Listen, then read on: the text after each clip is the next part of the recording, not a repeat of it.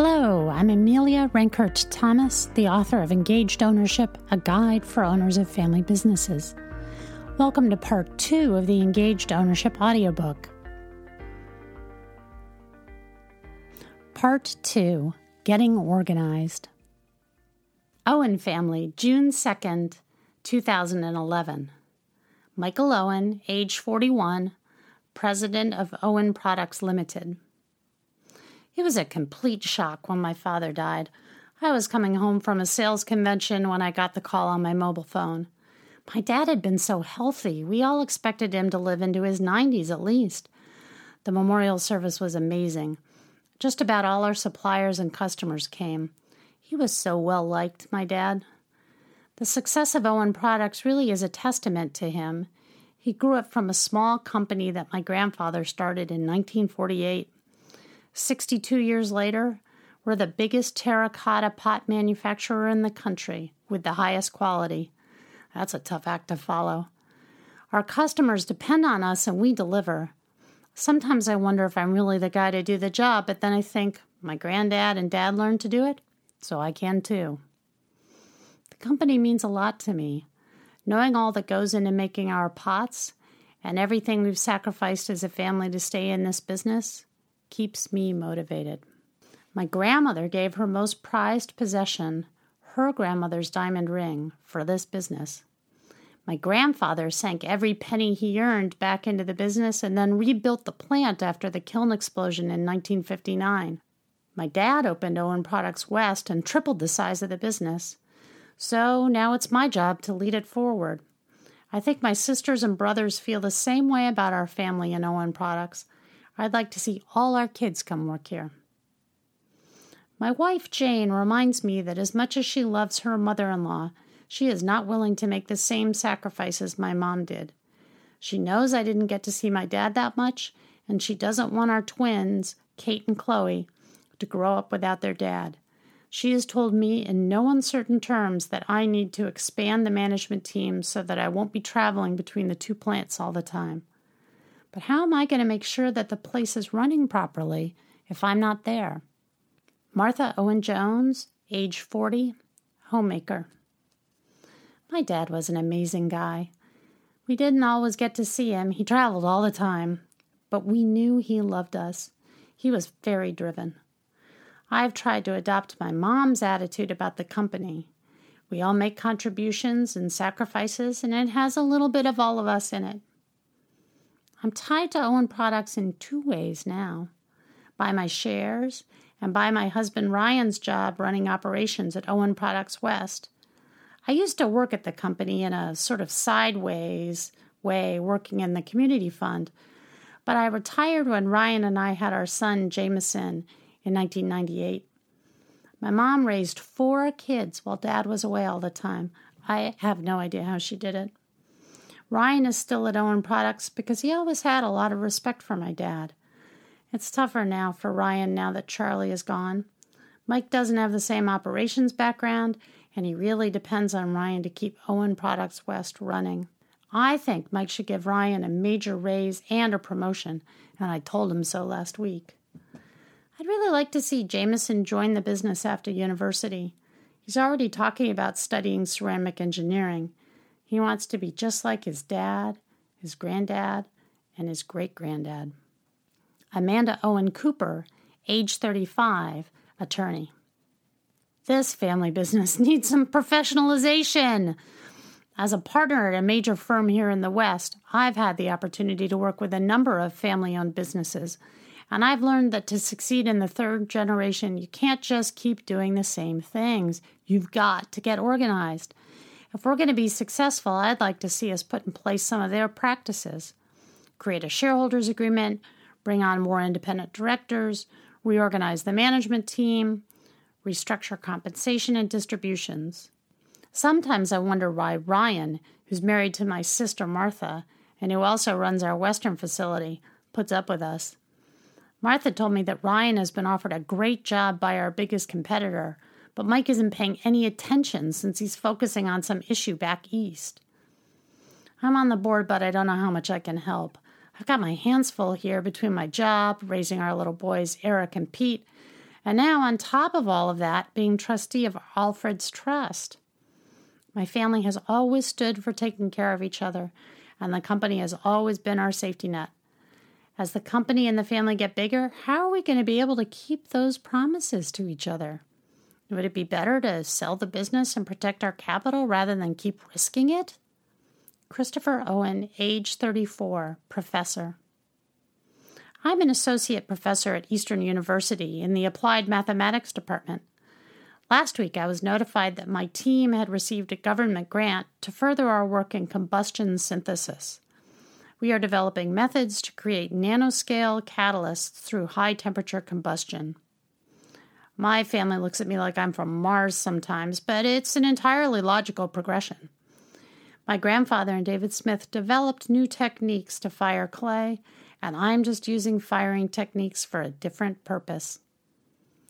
With this grant, my team will be able to refine our combustion processes. There are infinite industrial applications for this technology. To realize the full possibilities is going to take all my time and effort. My apologies for cutting this short. I'm late for a meeting.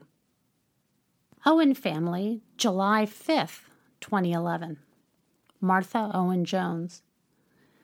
The four of us agreed that we should meet to hold a shareholders meeting to talk about Owen products. Together we own the company.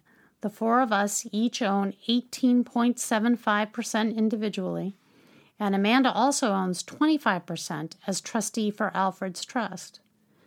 When we realized that she legally owns 43.75%, we were worried that she would try to make all the decisions about the company. But she reminded us that as a trustee, she has a duty to make decisions for the trust's shares solely for Alfred's benefit, not for her own. So in a way, she's like two separate shareholders. I agreed to be secretary for our shareholder group and to keep minutes of all our meetings. I used to do this for our sorority, so my past practice comes in handy. We made a chart showing our roles. Mike has all four roles. He's the president of the company, he's a director, he's an owner, and he's a family member. Amanda is in 3. She's a director, owner, and family member. We put her in as an owner twice to represent her trusteeship. Christopher and I are in 2 roles. We are owners and family members. That led us to ask, well, what about spouses? Mike reminded us that Dad and Granddad always talked about keeping ownership to bloodline family. I pointed out that Mom and Nana Leah had been as critical to our success as Dad and Granddad.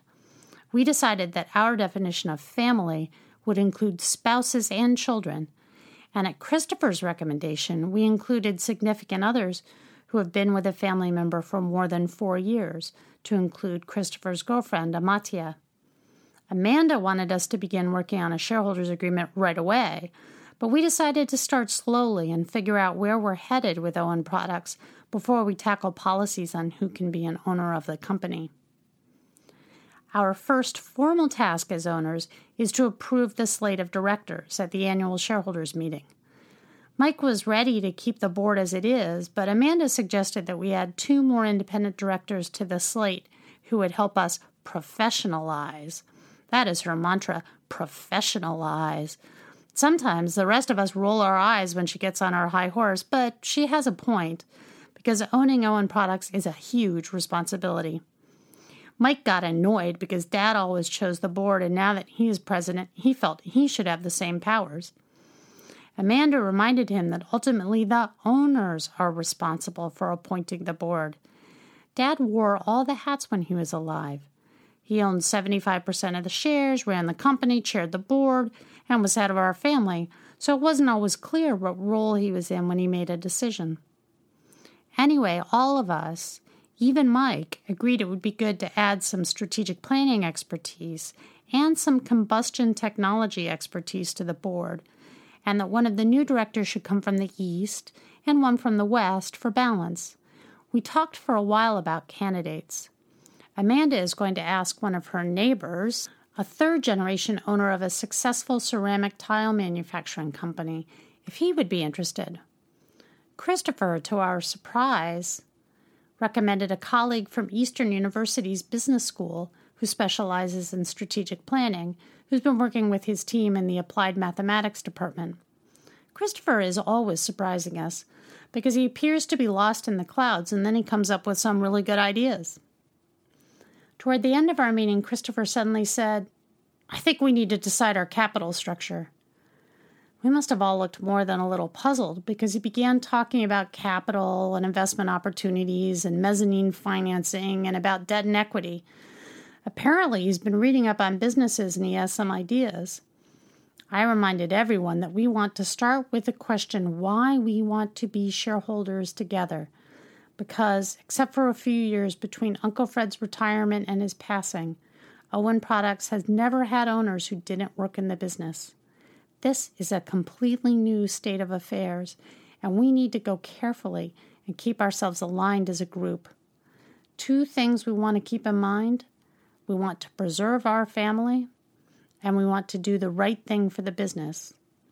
Now we just need to figure out what the right thing actually means for us. Chapter 4, Family Business Roles and Relationships. Within a family business, there are 4 distinct roles: owners, board, managers, employees, and family. Some individuals will play more than one role. Some may play all 4. Be forewarned. The descriptions below may seem foreign to owner-managers who run their businesses because the distinctions may seem unnecessarily specific, particularly the description of the independent board. The independent board of directors described in this section has become increasingly common as family businesses have borrowed governance practices from public companies. But certainly not all family enterprises have boards comprised of a majority of non-family industry specialists. We have used the independent board here not to enter the debate over advisory versus fiduciary boards, or to recommend one form of board over the other. Independent directors can bring experience, expertise, connections, and perspective. They can also bring assumptions about the purpose and strategy of the business that don't align with the owner's shared purpose or vision for the core capital. We've highlighted the independent board here because it can create impediments to engaged ownership that a family owner-driven board might not, by further distancing owners from active participation in decision-making. Owners. Owners are the legal owners of the enterprise. This ownership interest means that they hold the ultimate power in the enterprise system because only they have the ultimate power to form, sell, or shutter the enterprise and to reinvest core capital within the business or redeploy it outside the business. All decision-making power thus flows from ownership. Typically, the owners reserve some decision-making powers, for example, electing directors, and delegate other decision-making powers to the board, for example, approving strategy.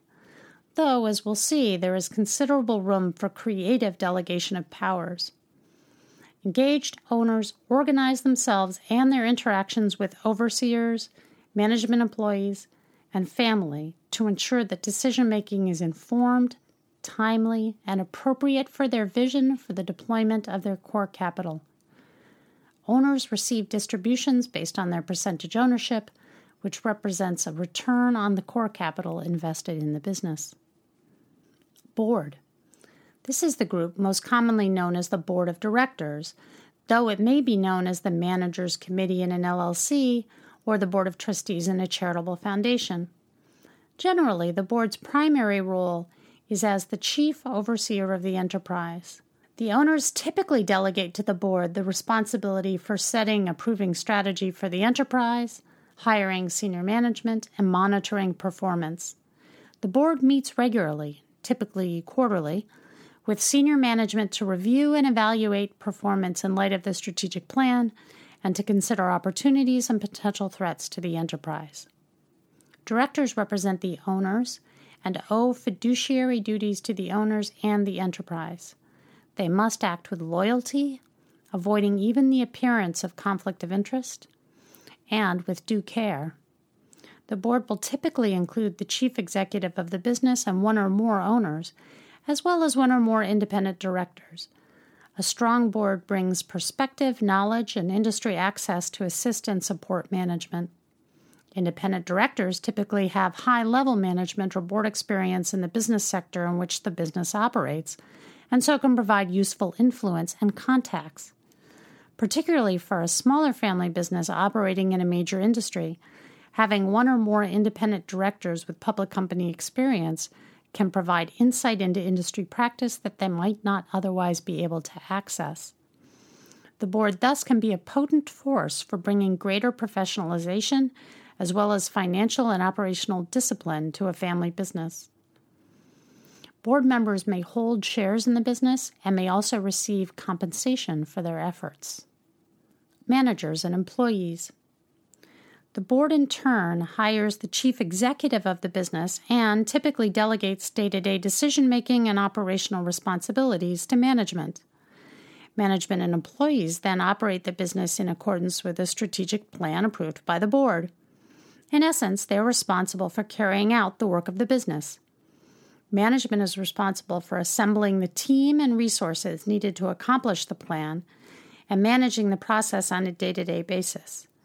Because management is closest to the operations, managers typically have the deepest knowledge of the business and market conditions, as well as tactical issues and opportunities that may exist.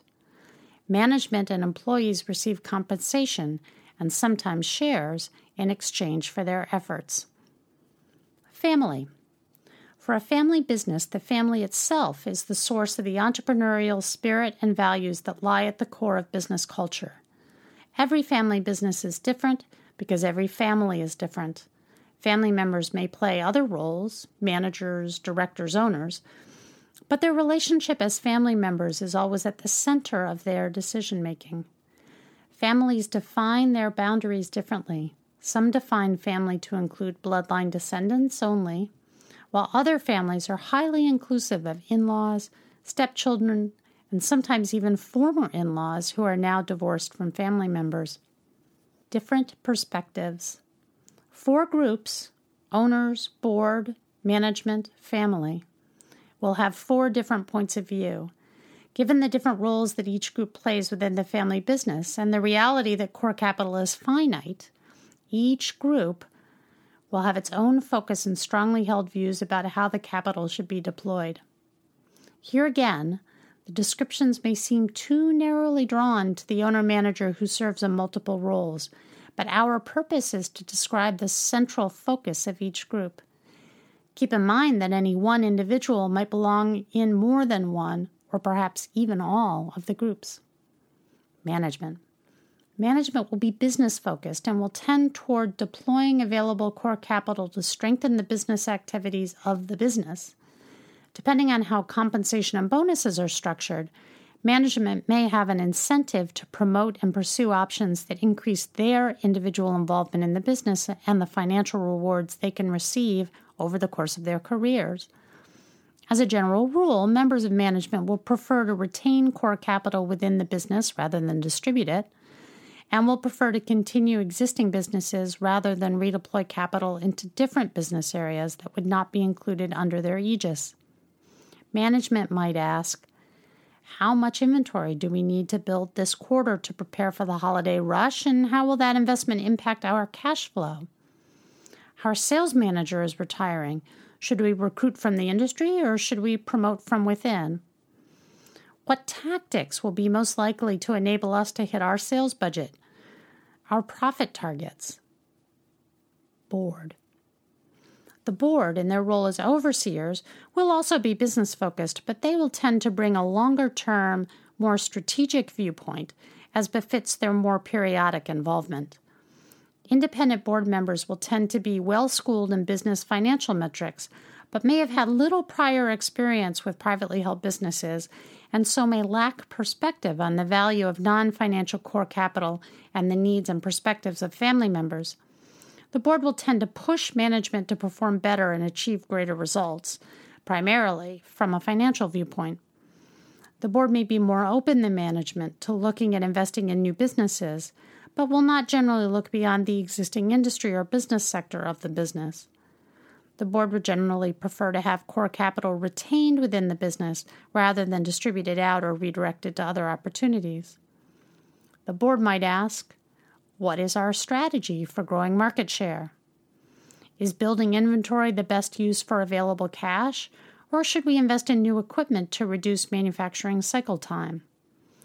What are the career timelines for all senior staff, and are we preparing the next generation of leaders? We have cash. Have we evaluated acquisition targets? Family. Family will be interested in the business in different ways. Time and availability are elements of human capital, and family members who aren't involved in the business may push to have the business take up less of the family's time together. Some family members may seek employment or business opportunities from the business. Family members who don't participate in the business may nonetheless derive social standing in the community from it. They may enjoy additional social capital, a greater reputation in the community, and increased social or even business opportunities because of their association with the business. And so they may push for decisions that enhance social capital and against those that they feel would harm it, such as, for example, closing a manufacturing facility in the community. Family members might ask, "Why do we always talk about the business at the dinner table? Will my children be able to look to the business for career opportunities? The company just announced that it's closing our local manufacturing facility. Will this affect my friendships within the community? When will I inherit shares?" Owners. Owners will be deeply interested in the performance of the business, but will also tend to look more broadly at issues of how core capital should be deployed. They will look for a long-term return on their core capital, but will also seek to have the business deploy core capital in ways that support the shared purpose, which may puzzle or even frustrate non-family management and board who have a narrower financial focus. They may seek to harvest core capital from a successful business in order to nurture a new entrepreneurial effort, particularly an effort being developed by a family member, a move that might be opposed by board and non-family management alike.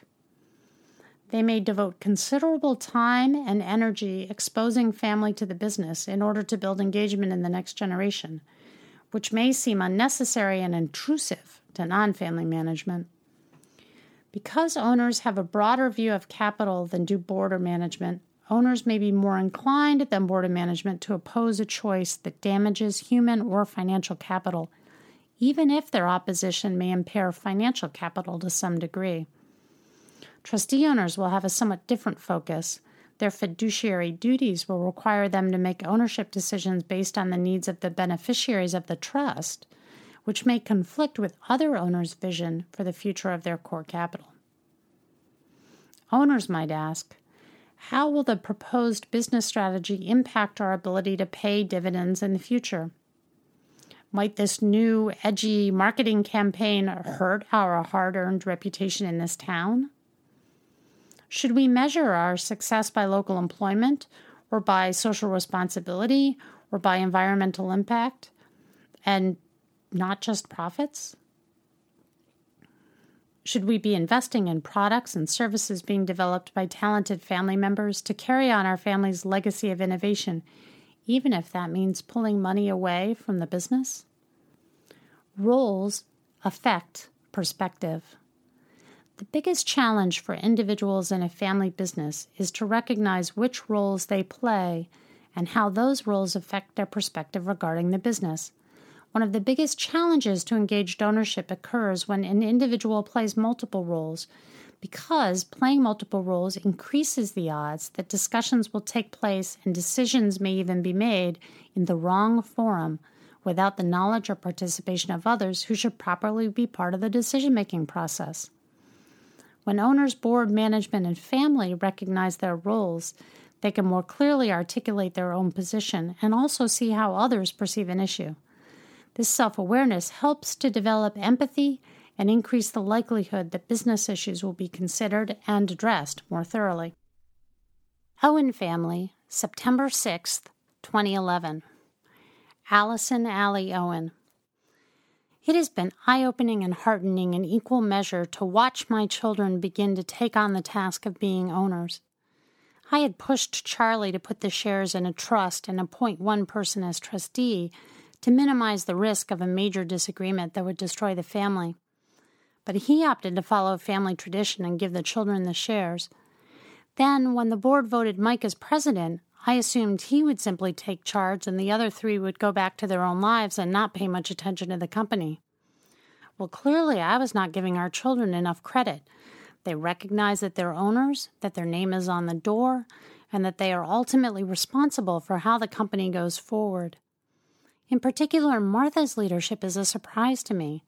Once she decided to stop working when Jameson was born, she didn't pay all that much attention to the business, other than to stand up for her husband Ryan when she felt her dad or her brother didn't give him enough credit for his contributions at Owen Products.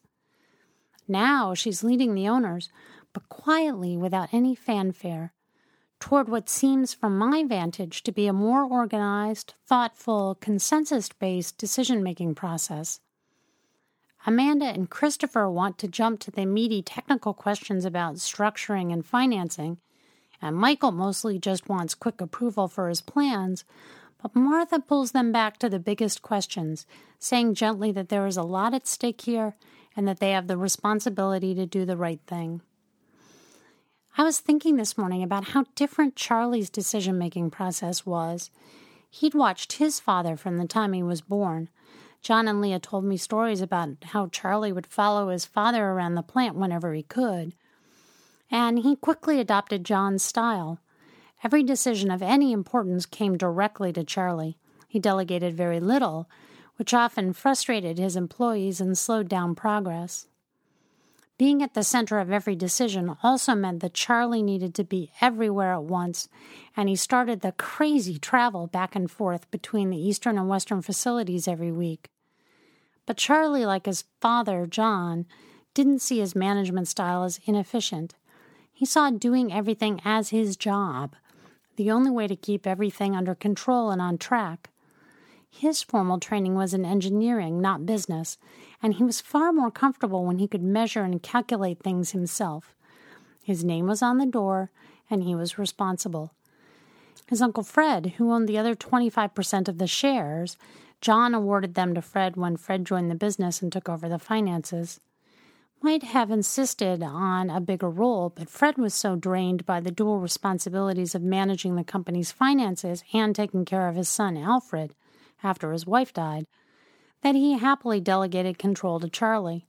And Charlie always saw Fred as a surrogate father figure after John died, so I think Fred managed to keep Charlie aware of his interests in an indirect way. Chapter 5. The Legacy of the Past, Natural Governance, Family History, and Culture. Natural Governance. It would be a mistake to think that a family business without a formal, written governance system has no governance.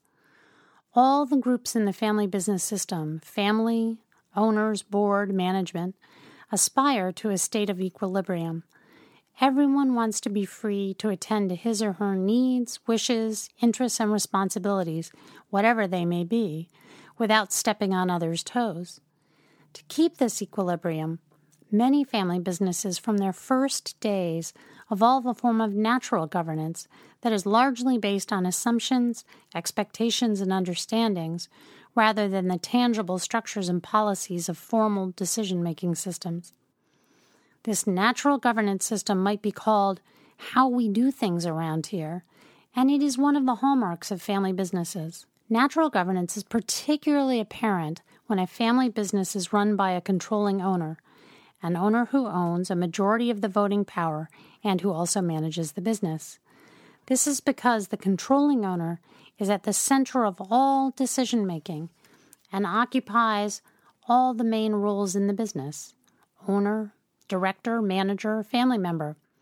Those around him know the types of behavior or actions that will meet with his approval or disapproval. Furthermore, there is often little or no formal decision-making structure in a business led by a controlling owner, and few hurdles to jump to get from idea to decision. Natural governance can be invigorating when it works well. Those involved in the business feel in sync and enjoy working in an environment where decision-making is quick and informal and where there is little bureaucracy. For any business that is growing quickly and achieving success in a competitive market, Natural governance can be a source of strategic advantage vis-a-vis organizations with more formal, structured decision-making. This sense of being in the zone, decision-wise, is part of the allure of startups and fast companies. Sometimes, family businesses will have formal governance systems, bylaws, rules, regulations, and policies that are consciously ignored. This tends to happen when the governance system was created in a vacuum and not designed, adopted, and practiced by those within the system. Formal governance systems tend to be overlooked or overridden when they don't fit the organization's existing way of doing things, or when they're imposed by one group without buy-in or participation from the other groups. Natural governance can be very adaptable and resilient, but there often will come a time when the way we do things around here won't generate the answers and decisions needed to move the business forward. As complexity increases within the business and within the groups that make up family, owners, board, and management, there may come a time when the business participants need more formal rules and processes and greater clarity around roles and responsibilities to enable the participants to make effective decisions on a timely basis. This may happen when the business gets large enough that it needs a management team or begins to operate in multiple locations, especially when those locations are at a distance from each other, whether in terms of geography, culture, or activity, or enters an industry with significant regulatory or compliance requirements. It can happen as the ownership group expands, perhaps as a controlling owner develops an estate plan that divides his ownership amongst his children. Two particular changes are especially likely to tip natural governance systems into chaotic disorganization: management succession and ownership succession, especially when they occur simultaneously and unexpectedly. This is because the person around whom the controlling owner system was built and whose patterns of decision-making formed the core of the natural governance system is suddenly absent and unable to reinforce prior decision-making or create new precedents. When natural governance fails following unexpected succession, confusion spreads throughout the system, and there may be attempts by an individual, usually a family member in management, to step into the controlling owner role and reassert the natural governance system that existed under the controlling owner.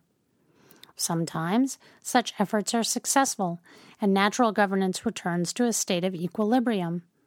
Sometimes, however, those within the system, management, family members, board, owners, reject the newcomer as the source of control and scramble to maximize their own power. These are difficult moments for any business because the business and its core capital will be at risk if the decision-making system flounders and a battle for control of the business is ignited. In such situations, refocusing around developing greater engagement among the ownership group and between owners, board, management, and family through a clear, transparent process of governance design that is accepted by all will help create a more effective base for decision-making going forward. Owen Family, October 4th, 2011. Allison Allie Owen. Nearly 2 years ago, Charlie died. We are all learning to manage without him, but finding different ways to cope. Mike is facing a quandary right now, though I'm not sure he can see it clearly. His duty as president of the company and his desire to be a good husband and father to twins are in conflict. He is finding that his father's shoes and his wife's anger are both very uncomfortable, and I can see that he is worrying that he might let both the business and his family down. Perhaps, in a way, it's my doing that he finds itself at this crossroads because I chose to honor the obligation Charlie felt to his parents and the business, and so I picked up most of the responsibility for our children. It was a different era back in the 1970s, certainly, but I made the choice willingly in spite of having excellent career prospects of my own. I think that my mother-in-law Leah's example of giving up her grandmother's diamond ring to help fund the startup inspired me to make a gift to the business that would be a symbol of my own commitment. Now, I'm not so sure that I would give everything for the business, and I'm going to do what I can to let Mike know that he is not obligated to make the choice his father made. I also think that making the choice to manage differently and to think about the business differently might help his siblings in the business. It never really was possible for one person to manage the business by himself. Charlie just followed the path his father set, and he assumed it was the right path. All of us around him could see that the addition of the Western facility was both a great business idea and an impossible management task for one inclined to do it all himself. But Charlie needed to prove that he, like his father, could create an entirely new business. The problem is, the question wasn't whether he could do it. The real question was whether the investment was worth it. Mike will need to make his own choice, but I want him to make it with his eyes wide open, weighing the options and the cost. The enterprise as family member.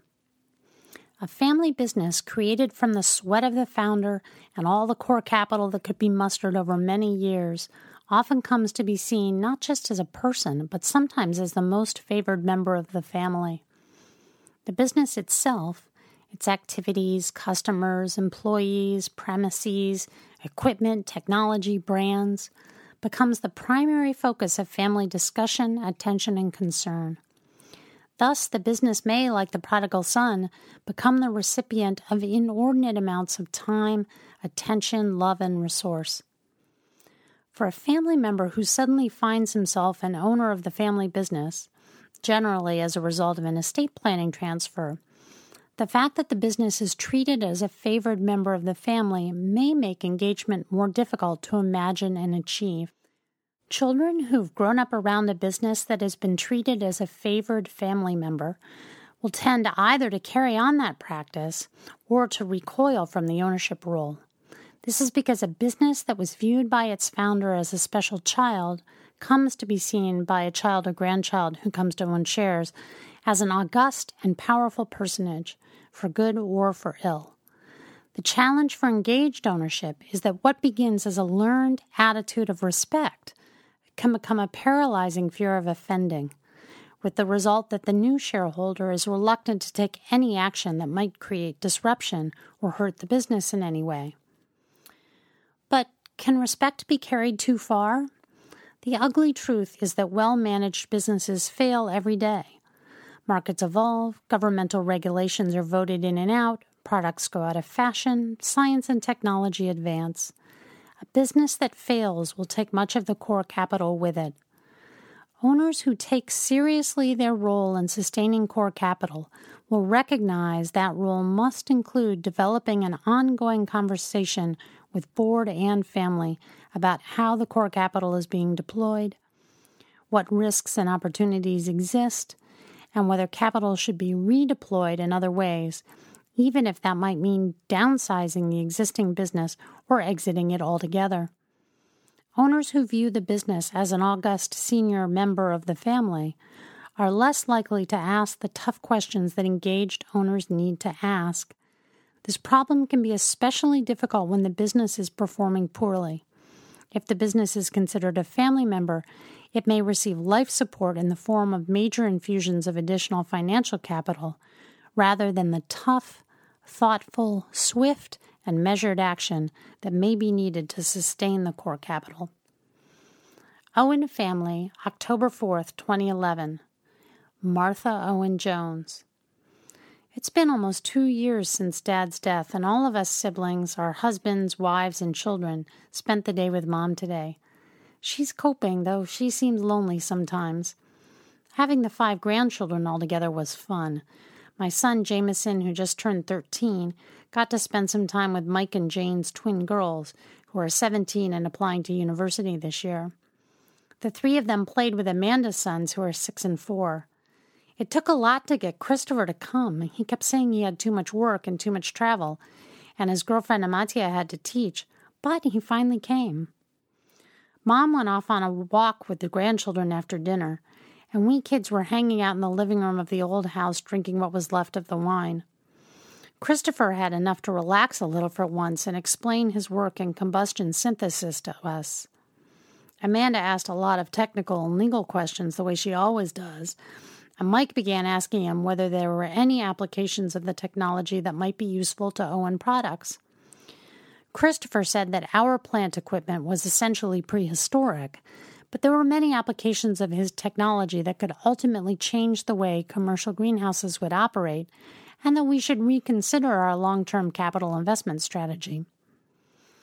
Mike started to respond with our grandfather's mantra, "People will always want potted plants, and terracotta is the best possible pot for growing them," when Amanda's husband, Paul, began to laugh. He has known Amanda, all of us, in fact, since we were kids, and he still remembers John. There are all these sayings you guys inherited along with the business. People will always want potted plants. Do whatever it takes. Keep the shares in the family. Do you ever stop and think about these? We sort of looked at him for a moment, and then Mike said, "Always reinvest your cash flow." Amanda laughed and added, "Trust family first." My husband, Ryan, looked thoughtful and said, "OWYNs manage OWYN products." Mike's wife, Jane, nodded and added, "Only distribute it if you can't think of any other use for the cash." The conversation continued in that vein for a while and then got a little bit goofy as we thought about our dad and drank some more wine. But I can't help thinking about Paul's question. Maybe we need to reconsider some of the rules that have been handed down to us. Culture, attitudes, and assumptions. All organizations have a culture, a collection of norms and practices, a distinct way of thinking about and expressing what they do.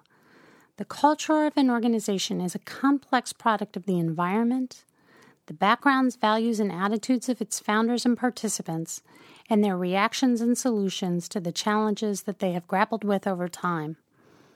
Edgar Schein defines the culture of an organization as a pattern of shared basic assumptions learned by a group as it solved its problems, what works and what doesn't. Those assumptions become integral to the culture of the organization, how we do things around here, and part of the way that the group defines itself. In essence, its personality. Natural governance can thus be seen as part of the unique culture of a family business. Particularly to latecomers, culture is invisible, but highly pervasive and very like the oxygen in the atmosphere, hard to see, but always there. Family businesses have especially strong and unique cultures, particularly those that were founder-driven and founder-funded for a substantial period of time. This is because one person has been at the center of decision-making and control for decades, and that person's solutions to challenges, the way he defined the challenges and the resources he drew on to solve it, the tactics he used to rally others to the cause, become encoded in the culture. People around the founder, senior staff, employees, and outsiders, including customers, suppliers, bankers, accountants, and lawyers, all come to understand the founder's particular way of doing things and learn as best they can to operate successfully within the founder's orbit.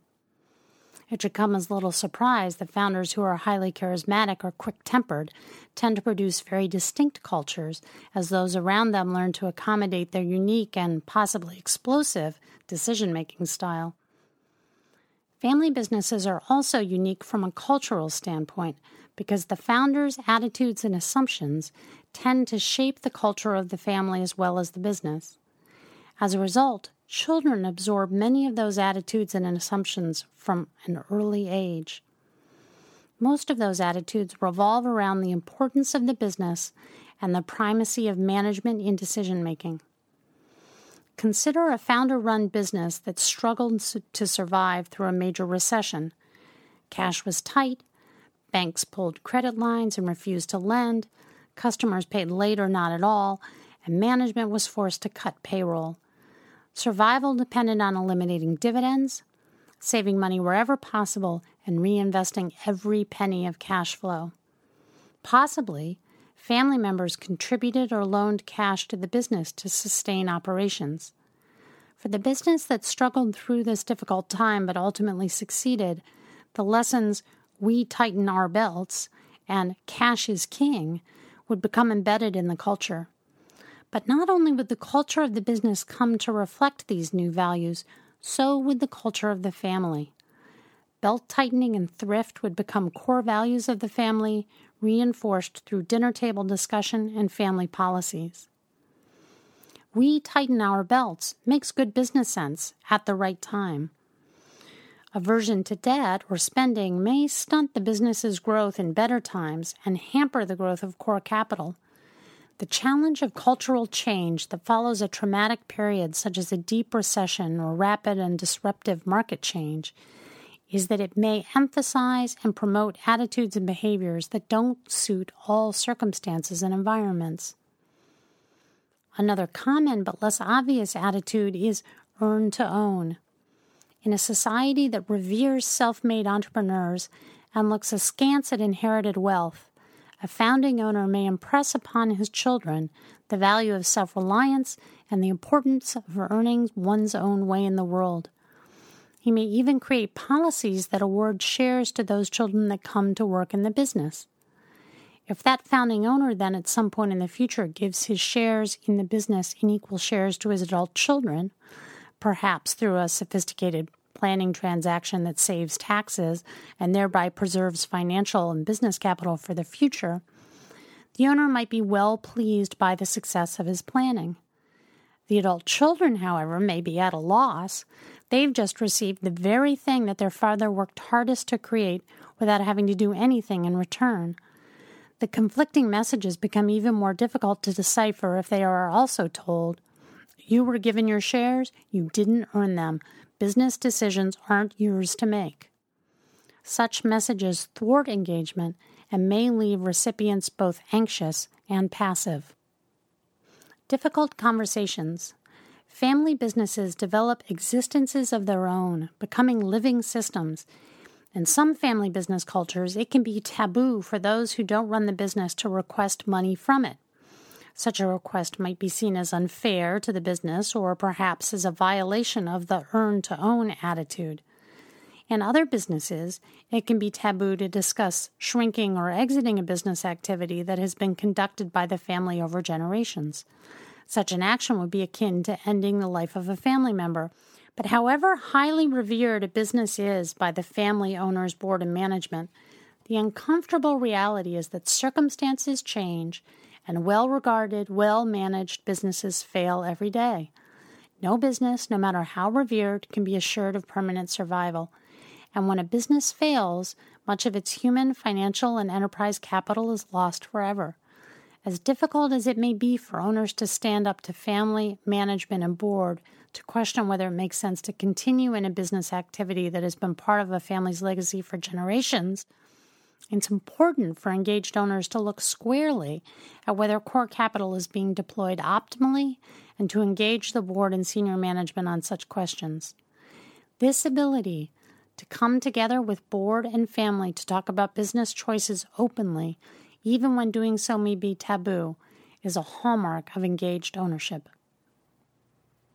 Owen Family, January 28th, 2012. Martha Owen Jones. At the suggestion of one of our new board members, the family business owner, we shareholders decided to hold a 2-day retreat to discuss our core capital and articulate our shared purpose and vision for the future of Owen Products Limited. It was nearly impossible to get the 4 of us together, but the board has asked us to explain our vision before they undertake their strategic planning process for the coming fiscal year. We brought in a facilitator recommended by our other new board member, the business school professor. I'm glad we did, because it turns out we're not necessarily as aligned as we thought we were about the future of the company, and the facilitator kept us from interrupting each other and kept tensions from spilling over into arguments. We learned a lot about the business and each other in this session. Before we even got started, Mike told us that he just wasn't sure he wanted the job of president. That caused us all to panic a bit and to try to solve the problem right there and then. Then Christopher said he just didn't have the time for any of this and needed to get back to his office. Amanda kept looking at her phone.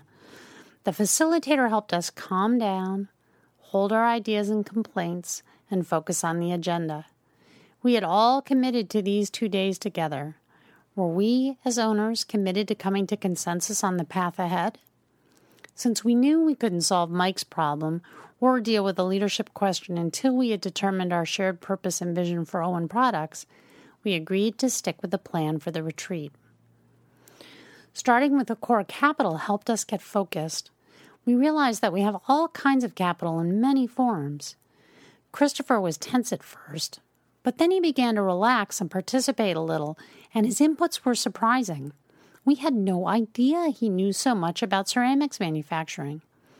He helped us recognize that our work at Owen Products is innovative, even though we're in an old line kind of business. We also began to get excited thinking about all the processes and products that our family has developed over decades and how we've helped create new businesses within Owen Products. So here's our statement of core capital of Owen Products Limited and the Owen family. Financial capital. Annual sales, $30 million. EBITDA, $2.5 million. Debt, $3 million outstanding on a $6 million line of credit at LIBOR plus 2%, secured by inventory, real property, and equipment. Capital investment budget, $2 million per year. We agreed to get an appraisal of the company to get an understanding of the value of our shares for estate planning purposes. We agreed to engage an investment banker on a limited basis to get an understanding of the value of Owen Products compared with comparable companies. Human capital. Close-knit family. Very well educated. Loyal. Ingenuity. Owners interested in business and willing to be actively involved. Excellent employer-employee relationships. Reputation as an industry leader. Reputation as a corporate good citizen in towns where our plants are located. Values. Hard work, integrity, discipline, loyalty, safeguarding each other. Enterprise capital. Extensive knowledge of ceramics manufacturing systems. Deep knowledge of Eastern and Western regional clays. Expertise in forming of complex shapes with ceramic materials. Expertise in customizing firing environments to specific attributes of ceramic materials. Expertise in doing business with numerous small greenhouse customers operating on very tight margins. Expertise in custom logistics systems for doing business with major growers with stringent customer service requirements and timelines. Process management expertise. Legal expertise. Water conservation regulations, greenhouse, and grower regulations. Chapter 6, Enumerating Core Capital. There are potentially an infinite numbers of ways to define capital. While financial and human capital are widely recognized, enterprise capital may be less familiar. The ability to combine resources in ways that generate new value, enterprise capital, is a form of well-honed alchemy mastered by many business-owning families. Owners who recognize enterprise capital as part of their core capital will be less inclined to undervalue their businesses or overlook opportunities to invest in and generate a return from the savvy in their lineage. As a refresher, this book looks at 3 types of core capital. 1. Financial capital, money and equivalents, the income and distributions from the business, the financial value of physical assets such as equipment, raw materials, inventories, and real estate. Human and social capital, their individual and family relationships, their talents, drive, perseverance, grit, and determination, strongly held values, and their entrepreneurial zeal. The formal and informal education they received, and the experience and knowledge base they hold individually and as a group. Social capital includes the family's relationships and connections, its influence, its values, the reservoir of goodwill and family members' good name within the family, the business, and the wider community. Number 3, enterprise capital. innovations in research, design, product, service, process, unique know-how, combinations of capital unique to the family and its business that generate a return greater than what the separate elements would generate individually, and the societal value of the product or service the business provides. Financial capital. Financial capital is at the core of any business. A failing business, one that consumes financial capital rather than generating it, cannot endure. In developing their shared purpose and vision, owners may not put profitability first on their list of priorities, but profitability and positive cash flow will need to be achieved and sustained if the core capital in all its forms is to be sustained. That is because a failing business will slowly destroy other forms of core capital as it consumes financial capital, while a successful business will sustain and grow financial and other forms of core capital. Key questions for engaged owners around financial capital are: what is the business worth if it were to be sold? What is the business worth on a going concern basis? How much free cash flow does it generate? Is the cash flow expected to be distributed to owners or reinvested in the business? What are the longer-term prospects for the income stream from the business? Is this business expected to become more profitable or less?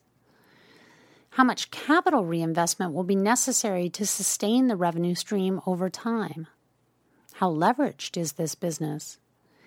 How does the economic return to the owners compare with what would be generated if the business were sold and the financial capital deployed in different businesses or invested in a securities portfolio? The financial statements of the business will be the owner's starting point in determining what the business is worth and how much cash it generates. Owners who don't have a financial background should be forewarned that the demands of tax reporting and accounting methods often result in financials that satisfy the Financial Accounting Standards Board, the Internal Revenue Service, and other regulators, but don't reliably indicate profitability as owners would seek to understand it. Furthermore, different types of businesses and different industries account differently. For example, manufacturing businesses that are building inventory for future sales may show a paper profit. They will also show negative cash flow. If the business will sell the inventory in the reasonable future, in other words, if the inventory is good inventory, then odds are good that the investment will pay off, the profits will be realized, and cash will increase in the future. However, if the inventory isn't saleable, then the cash invested in an inventory was wasted, and the profit shown on the financial statements is fictitious. Engaged owners who don't have sophisticated financial knowledge and understanding of how a particular business and industry will make money will want to discuss the financials with the chief financial officer of the business and perhaps with other knowledgeable individuals to understand the financial statements, whether the business is profitable, and whether it is generating or using cash, and why. Theoretically, the owners can determine one measure of financial capital from the balance sheet of the business by looking up shareholders' equity on the balance sheet. However, in practice, owners will need to look at financial capital through several different lenses in order to gain a full understanding of the financial capital of the business. Asset value. One way of valuing a business is by adding together the fair market value of the assets, then subtracting the liabilities. The balance sheet of the business can be a good place to begin looking at valuation, but further inquiry will be needed. That's because the balance sheet of the business generally shows assets at historic value before depreciation. The actual value of assets, land, equipment, inventory, investments, intellectual property, is known as fair market value and is defined as the price a willing buyer would pay a willing seller for the asset. The challenge for owners is that the market value of an asset may vary, sometimes wildly, from the values shown on the financial statements, which generally reflect adjusted cost. Assets might be worth multiples or fractions of their cost depending on their age, condition, location, or alternative use. Land that was purchased when it was cheap scrub farmland or an abandoned brownfields industrial site may now be located in a booming industrial park or an urban area. Custom-designed and built equipment or software was expensive to purchase and so will be shown at a high valuation, yet may be so specialized that no other business would find it useful, with the result that it will bring little or no value at resale. For businesses with substantial intangible assets such as goodwill, asset value will understate the value of the business. It's important for engaged owners to understand the major assets owned by the business, but their inquiry will need to be broader if they are to understand the financial core capital their ownership represents. Going concern value. Businesses are often worth more than their net asset value, sometimes much more. A profitable business may generate net cash flows substantially in excess of the rate of return the assets would generate if sold and the proceeds reinvested in, say, a portfolio of public securities. Much of that going concern value may be due to the enterprise capital and the human capital of the business, such as goodwill, brand value, loyal customers, specialized knowledge or processes, or industry relationships. Going concern value may also rise and fall with the fate of the industry the business is part of and the state of the business cycle. A business may be worth more, for example, when the biggest players in the industry have cash and are looking to consolidate and or expand sales by acquiring smaller players, and with less during a recession when those same industry leaders are cash-strapped and having difficulty raising or borrowing expansion capital. An appraiser or an investment banker who's familiar with the industry in which the business operates can help the owners understand what the business is worth on a going concern basis. Risk profile. Once the owners understand the return profile of the business, they will want to consider risk. The business may generate strong net cash flow but be considerably riskier or less risky than alternative businesses the owners could invest in. Risk changes constantly. For example, the business cycle may lead banks to stop lending. The business's success may be based on a technological capability or even a fashion craze that abruptly becomes obsolete. A business that focuses on a single product or service is likely riskier than a diversified business in the same industry. Leverage. Leverage is another risk factor that engaged owners will want to consider. Judicious borrowing can fuel growth, but too much borrowing can suck cash out of the business in the form of interest payments. When a business is significantly leveraged, the owner's equity may be imperiled in a downturn. If sales and receivables slow to the point that there is not enough cash to make scheduled interest and principal payments, the lender may foreclose on the loan, thereby putting the entire business at risk or forcing management to seek another, potentially more expensive, source of cash. Return to owners. Some family businesses make no distributions to owners. Management, the board, and owners may have agreed to reinvest all free cash flow and net profits back into the business. But sometimes the decision not to pay dividends may not be rooted in the need to fund capital investments. Sometimes the practice of not paying distributions may have begun when accountants pointed out that compensation, which is deductible for income tax purposes, is a more tax-effective way to pull money out of the business than distributions. But whatever the reason for not paying dividends, the practice may well become a policy over time. We don't make distributions from this business. When the founding owner passes on the shares, the new owners may find that the no dividends policy is assumed to still be valid in spite of the change of circumstances. This policy can create unequal outcomes for managing owners versus non-managing owners, to the extent that the compensation paid to the managing owner exceeds market rates. Owners of such a business own a non-performing asset from their perspective, and they may find engagement more difficult to achieve if there's no reasonable expectation of a return on their shares. Relative return.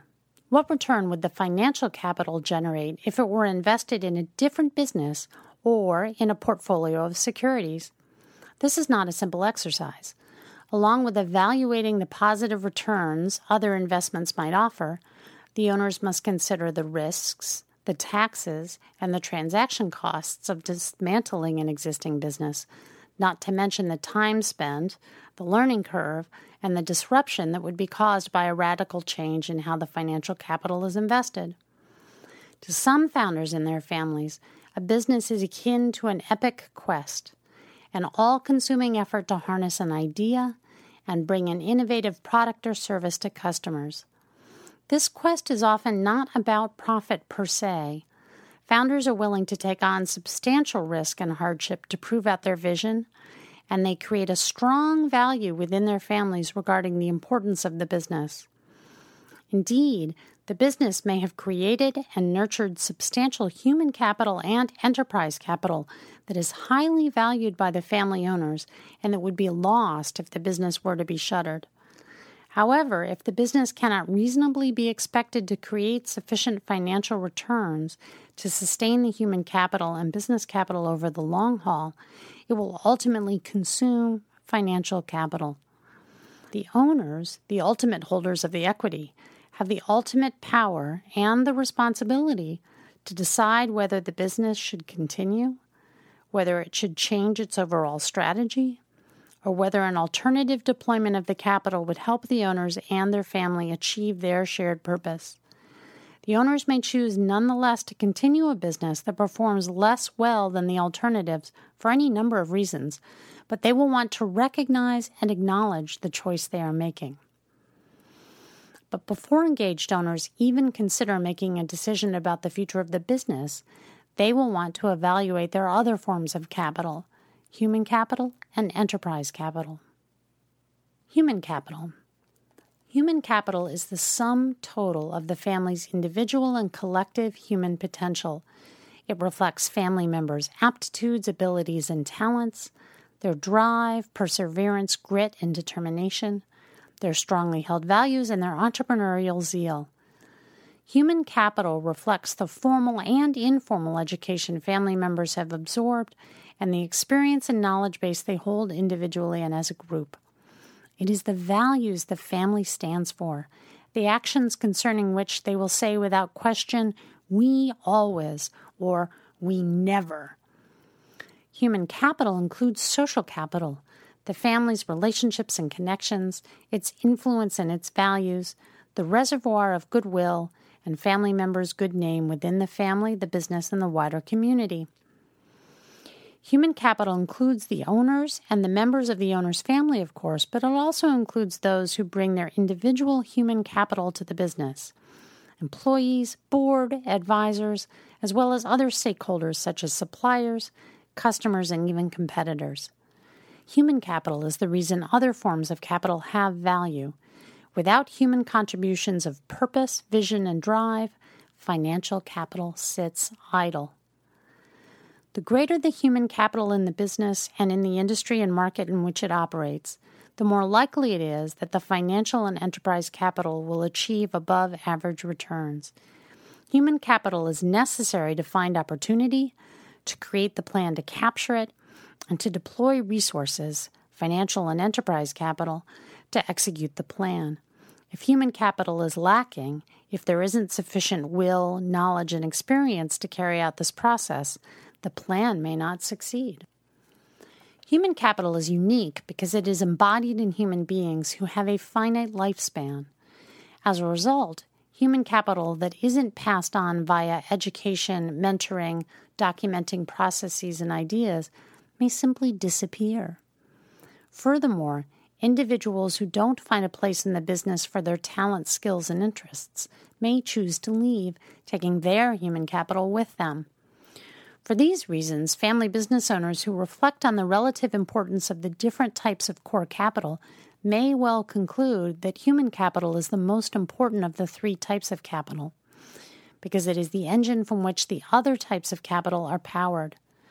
Furthermore, human capital, if nurtured, can regenerate financial and business capital. Families and family businesses that focus on investing in human capital and building their collective pool of human capital in the family, as well as the business, may be best positioned for long-term success because they are focused on keeping the engine running. Investments in human capital may include education, mentoring, coaching, team building, and attention to creating and sustaining a culture that helps individuals maximize their contributions. Business-owning families are apt to value business management skills and talents within the family above all. This is in large part because business succession planning has so often been framed as a task focused on finding a successor from the next generation who can run the business. Once a capable manager has been identified, everyone sighs with relief and goes back to their individual interests. The business is safe, the business will continue. But this business-first, management-first attitude means that not enough thought may be given to what other skills and talents may be needed in other roles within the family business system, and how the system might usefully deploy more of the human capital available to it. For example, who has the emotional intelligence needed to serve as a trustee? Who has the broader worldview needed to be an effective director? Who has an entrepreneurial mindset and the drive to create a completely new business? Who has the patience and focus to coach and mentor young professionals or to systematize and operationalize the brilliant but erratic ideas of the founder? Owners who invest in building human capital within the business and the family, who learn to spot skills and talents, nurture them, and put them to best and highest use, will create a more effective pathway to long-term success. Enterprise capital. Enterprise capital is all the unique know-how embodied within the business. It is the array of one-of-a-kind combinations of capital unique to the family and its business that generate a return greater than what the separate elements would generate individually.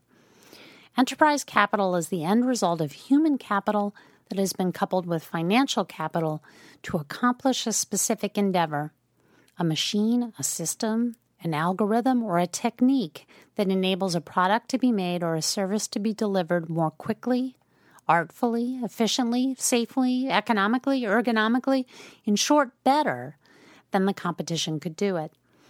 Enterprise capital is what enables a business to generate above-average returns.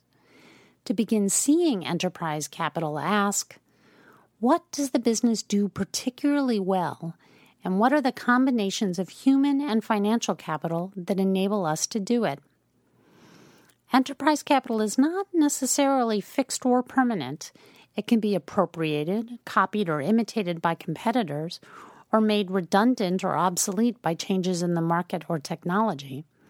But the possibility of creating new and valuable enterprise capital is what drives entrepreneurial activity in families and businesses.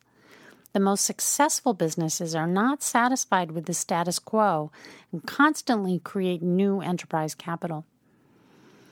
Enterprise capital creates advantages and opportunities. A family with know-how can leverage it in the existing business by using it to expand into new products, services, or markets, or in entirely new businesses. For example, at a basic level, the existing financial infrastructure of a business, experienced and highly trained staff, equipped with sophisticated computer systems and established financial reporting practices, this represents enterprise capital that can be used to support a new business venture that the family might wish to start. Having access to this enterprise capital offers substantial advantages to the new venture's leaders because they can focus on the startup without also having to simultaneously develop administrative infrastructure. Similarly, the new venture might also be able to leverage existing enterprise capital in the form of technical know-how, borrowing systems developed for one product or service, and tweaking them in some way that enables them to be used in the new venture. Enterprise capital is at the center of family business success, but it also creates opportunities outside the business. Access to know-how and systems and connections with suppliers, customers, clients, and advisors can create opportunities for family members to learn about business generally and to begin developing new enterprise capital.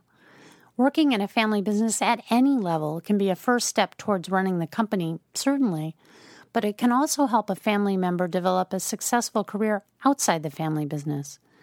Those who have worked in the business but choose to focus their careers elsewhere will nonetheless have greater insight into the business when it comes to participating in the family business system in other roles: engaged owner, trustee, beneficiary, director, or advisor. Those who had first-hand experience with the enterprise capital, but who are now employed elsewhere, may identify new opportunities that are invisible to others. Owners who are considering whether to sell a business will want to make sure that they think about the unique combinations of human, financial, and enterprise capital of their business that would disappear with this sale. With a potential sale comes the siren call of financial capital, the promise of liquidity, and relief from the day-to-day fears and frustrations that come with owning and operating a business. Liquid capital is indeed lower risk than business capital. It can be invested immediately in securities that will generate a financial return without the financial roller coaster ride that business ownership can entail.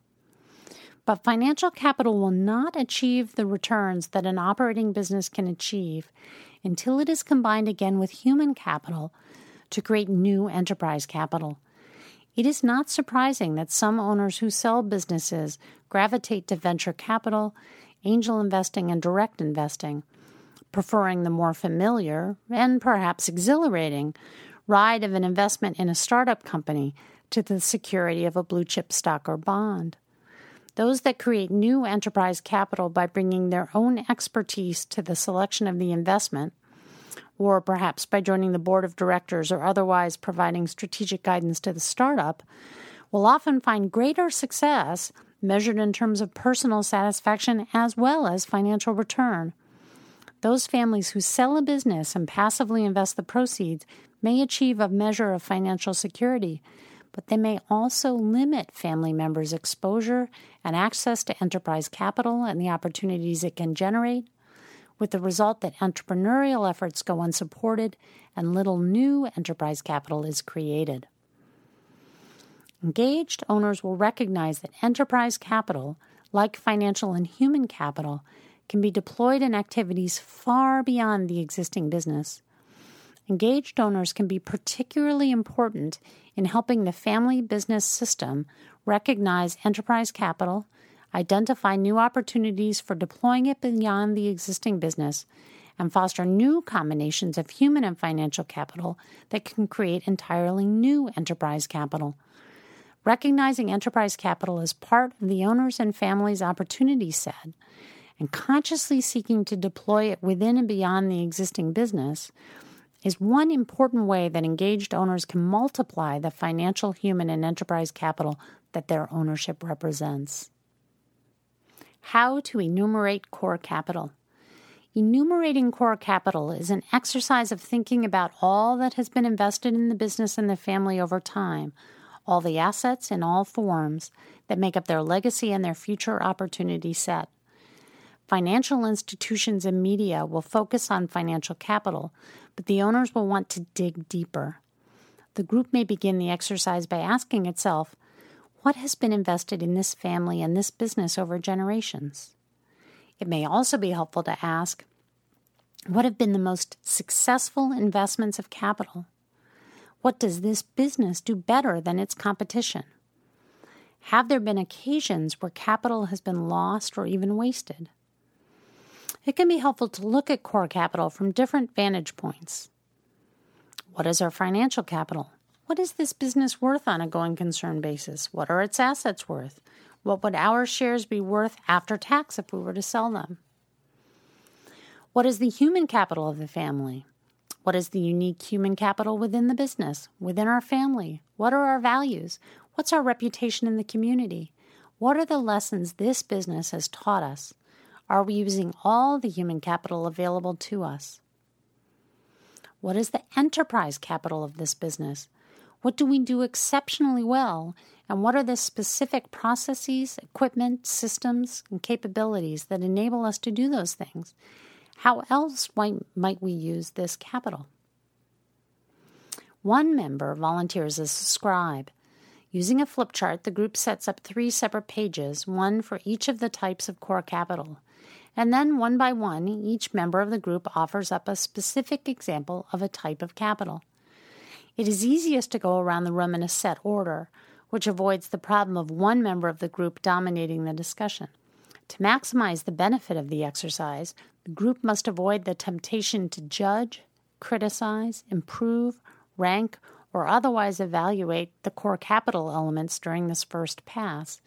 The goal is simply to get all the possible elements of the core capital out on paper. There is no right or wrong in this exercise. Once the types of capital have been enumerated, ask, are we using our core capital effectively? What other opportunities exist where we might deploy capital? What other opportunities exist where our human and financial capital might be combined to create new enterprise capital? Enumerating core capital is an important place to start the exercise of getting organized because it reminds the owners exactly what is at stake.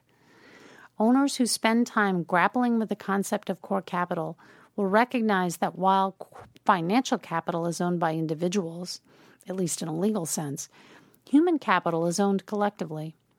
Financial capital invested by itself will generate a financial return. Financial capital coupled with human capital will generate enterprise capital, which has the opportunity to achieve above-average returns. Owen Family, January 28, 2012. Martha Owen Jones. Mike was particularly active in our discussion about shared purpose. Having been part of management of Owen Products for years, he's incredibly familiar with the business and what goes on there.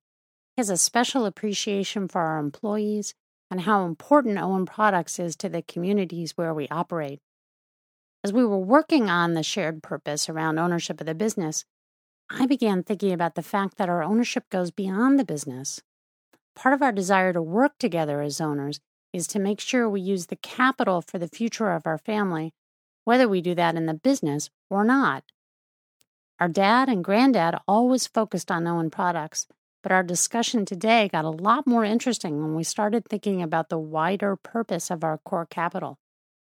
We talked about Amanda's responsibilities to Alfred, who depends on the shares in his trust to fund his care, and our responsibilities to our own children. We have a lot more respect for Amanda's responsibilities as trustee now and what that means for the business. Then we talked about ways we might use our capital for the family's benefit, not necessarily by spending it on things, but by investing it in opportunities created by our family. That made us wonder, how can we help Christopher be successful? At first, Mike was inclined to challenge any notion that we might harvest profits from Owen Products to help fund other businesses.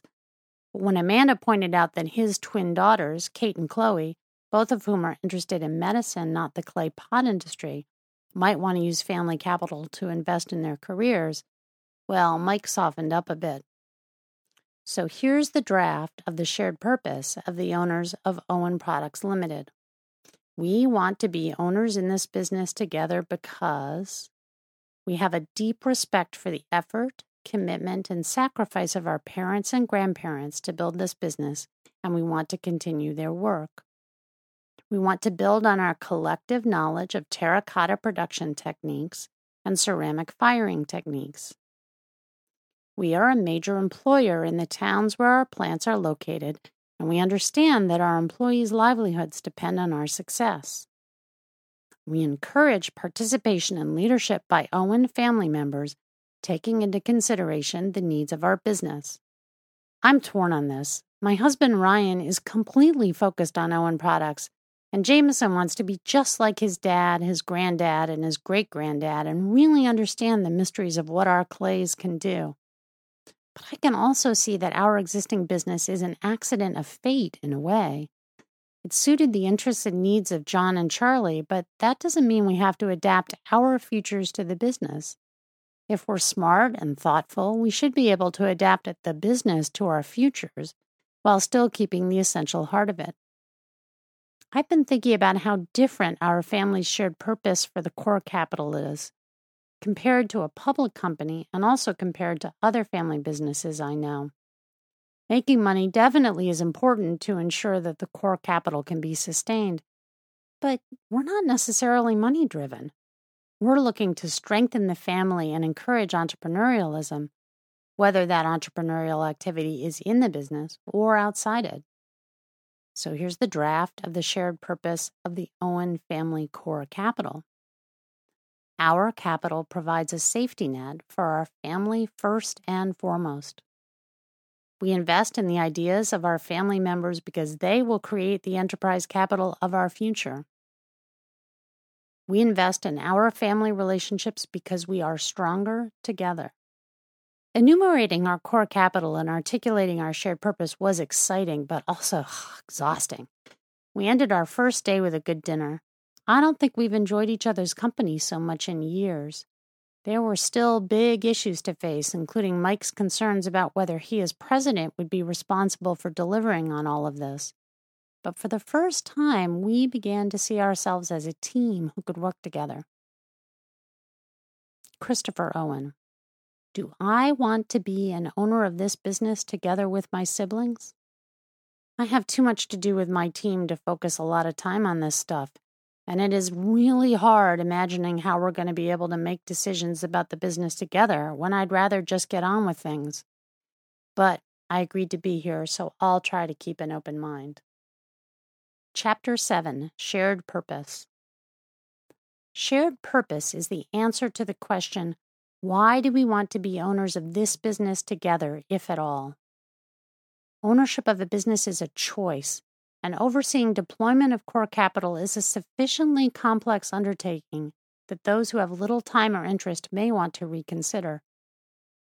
Owners may want to be involved for many different kinds of reasons: a shared commitment to perpetuate a family legacy, a bond around the product or service of the business, a desire to expand their core capital, a desire to create and maintain a safety net that can provide employment, opportunities, or financial support for family members or an entire community.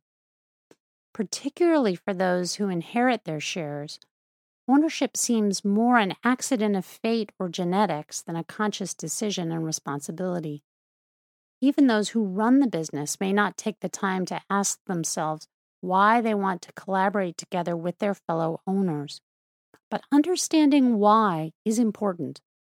The shared purpose provides the glue that binds the owners together and keeps them focused on the business and the core capital.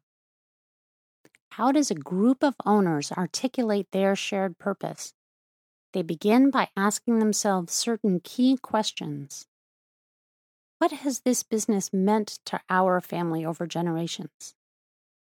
What have we as a family invested in it in terms of money, time, effort, and opportunities? What are our values as a business-owning family, and how does the business help us further them? How does ownership of the business strengthen or weaken our family? How does ownership of the business affect our role within the wider community? What do I gain from my participation as an owner? How much of our collective and individual core capital in all its forms is invested in this business? Do I want to continue in ownership of this business? What would I gain if I didn't continue? What would I lose?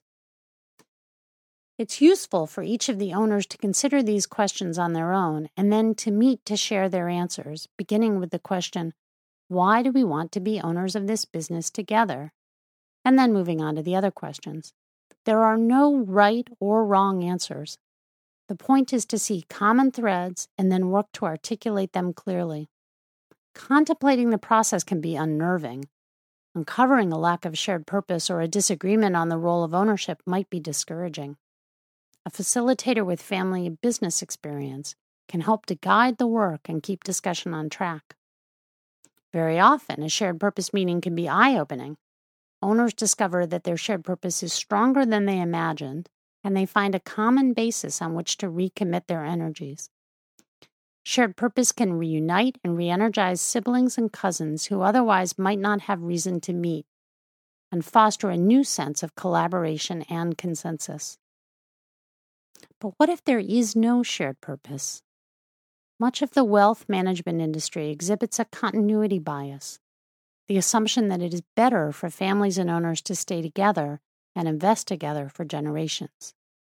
And for some owners, there is indeed an undeniable shared purpose and sense of collective focus and effort. But for others, shared purpose can be more difficult to articulate or even non-existent. When there is a lack of shared purpose, it can be impossible to maintain the energy and focus necessary to sustain engagement, particularly when an owner cannot reach consensus with other owners. Owners who feel bound together against their will run the risk of damaging the business through infighting and inability to work together constructively. In such circumstances, facing up to the reality of the situation with honesty and good intentions can help clarify the path forward. Sometimes the answer is to consider seeking exit. One owner may seek to sell or redeem his or her shares individually, while the others recommit to going forward. Other times, the other owners may share in the assessment that there is no shared purpose, and the group may consider selling the business, splitting it into several businesses that can be run independently, or disinvesting from it over time by pulling capital from the business to redeploy for other purposes. There is no single right answer. What is important is determining where there is consensus and where there is not. Owen family, January 29th, 2012. Amanda Owen Cooper. I was surprised by the discussions yesterday. Having to think beyond financial value to see the different kinds of capital represented by our business and our family helped me broaden my perspective. I want to honor what my parents and grandparents achieved, but I guess I'm coming to see that we don't have to follow in exactly the same path. What we need to do is make sure we don't waste all our capital. That was the surprising part of the conversation. Once we realized all we had at stake, that we could plan our own future and that we could be stronger together than apart, we began to think more collaboratively. I'm concerned about the trust for Alfred. As trustee, I have a fiduciary obligation to him.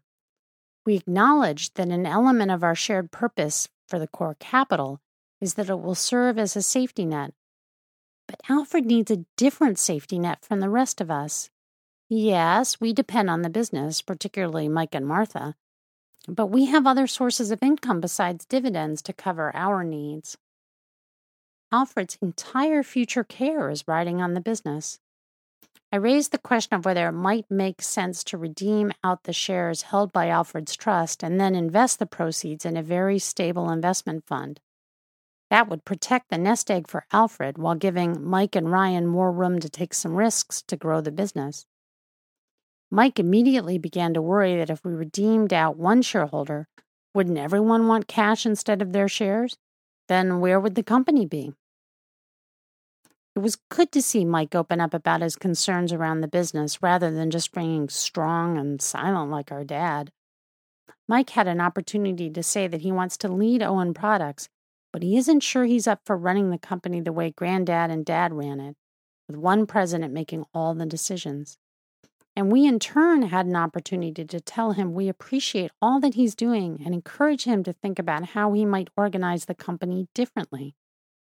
Ideas included getting more management training, reorganizing the existing staff, and running the eastern and western parts of the business as fully separate operations. We also talked a bit about the problems that the company is facing right now. Martha offered that Ryan could help Mike if Mike would only let him. Mike started to be defensive about managing the company, and I was worried that the discussion would spin out of control. But the facilitator helped Mike and the rest of us talk openly about ideas and possibilities without feeling that we needed to make a decision now or even pass judgment on the ideas. What is important was having the dialogue and raising some ideas with the goal of getting ideas on the table before we narrow down the options. If we can come to general consensus about our vision for the business, it will help the board and management build a strategic plan. We learned a lot about Christopher's work at Eastern University, too, and the potential business opportunities his team is creating. I'd like to see us invest somehow. So here's the draft vision for Owen Products Limited and the core capital in 2032. We as owners will oversee all our capital and not just the financial capital invested in the business. We will have processes in place to enable us to meet this responsibility, keeping in mind our other obligations. Financial capital. We will sustain and prudently grow the financial capital invested in the business. Our personal financial capital is part of the core capital, and we will seek to invest it rather than simply spend it. Human capital. Owen Products will have the management team it needs to achieve its strategic plan. Management will have the abilities and resources to manage the company successfully.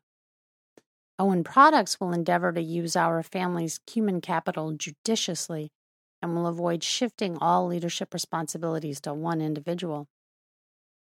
We as family owners will invest our time and energy in educating and preparing the next generation of our family to ensure that they have the skills needed to sustain and grow the core capital inside and outside the business. We will encourage family leadership, but recognize that we will be more successful if we also engage the talents and interests of non-family members in leadership positions. Owen Products Board will be made up of knowledgeable individuals who bring insight and access to additional resources. Owners will be educated and prepared to handle their responsibilities. We support family leadership, but recognize that we will be more successful if we also engage the talents and interests of non-family members in leadership positions. Enterprise capital. Owen Products is the engine of Owen Family Capital. The company will have the resources it needs to continue to operate successfully. The company is in a mature industry. It will strive to build market share, but not seek growth for growth's sake. A substantial part of Owen Products' success has been due to our production and logistics systems, which are the most advanced in our industry. We will invest in maintaining and strengthening this capability and also in developing other ways to leverage this enterprise capital. We will encourage Owen family members to create new entrepreneurial opportunities and will consider redeploying enterprise capital from our existing business activities to help fund them. We will have in place a forum to evaluate and support such opportunities. And here's the draft of our mission for the owners of Owen Products between 2012 and 2015. Create an owners' council to focus on refining our understanding of core capital, shared purpose, and vision, especially for capital outside the business. Preparing next generation owners to be engaged. Ownership succession, especially estate planning. Developing a process for evaluating and investing core capital in opportunities outside Owen Products Limited. Strengthen the board of Owen Products and lay out the owner's vision so that the board can provide effective strategic oversight and support for management and create a board owner nominating committee. Articulate our vision to the board and work with the board to develop a strategic planning process to guide board and management's efforts. Encourage the creation of a family council to strengthen family bonds and sustain the Owen legacy. And actively monitor and evaluate opportunities to invest core capital in family-generated opportunities. Michael Owen. Would Dad and Granddad support this vision and mission, or are they rolling in their graves? I think they would support it. I'm beginning to see that my fellow owners don't want to meddle in management. They want to help make sure that management has the resources it needs and that the business has a clear direction. I'm also beginning to understand the value of thinking about deploying core capital outside the business. The business was everything to my dad and granddad. But given our growing human capital and our enterprise capital, our future can and should be broader than just the business. Chapter 8. Vision and Mission. Vision. Vision is the owner's collective view of the future of the core capital and the business. It is the answer to the question, now that we can articulate our shared purpose, what is our destination? What future do we see as a result of committing to our shared purpose? Clear and well-articulated vision animates the shared purpose and creates a sense of mission. The owners can see the future and focus their efforts on creating plans to achieve it. And while the shared purpose belongs to the owners as a group, The vision becomes the vision for the entire business and the core capital. It is the animating driver of the business. The owner's vision frames the board's discussion of strategy. It creates the direction and boundaries for management's deployment of resources. It gives family members an understanding of the purpose and direction of the business. That is why it is important for owners to take the time to articulate their shared purpose and vision. As the owners of the business and the core capital, they are responsible for setting the ultimate, highest level goals for the business. And if they ignore that responsibility or delegate it to other groups, then they risk having the business run away with their capital in directions that don't further their shared purpose. For example, imagine a business with substantial cash reserves. The owners, having experienced business cycles when no bank would lend to the business, see that financial capital as a nest egg that can help them weather financial downturns. But without guidance from the owners, a board, particularly an independent board well-stocked with veterans of public companies in the industry, may be concerned that the cash is not earning a sufficient return and propose embarking on a series of acquisitions to expand the business's capabilities, betting that the growth will outpace the risk.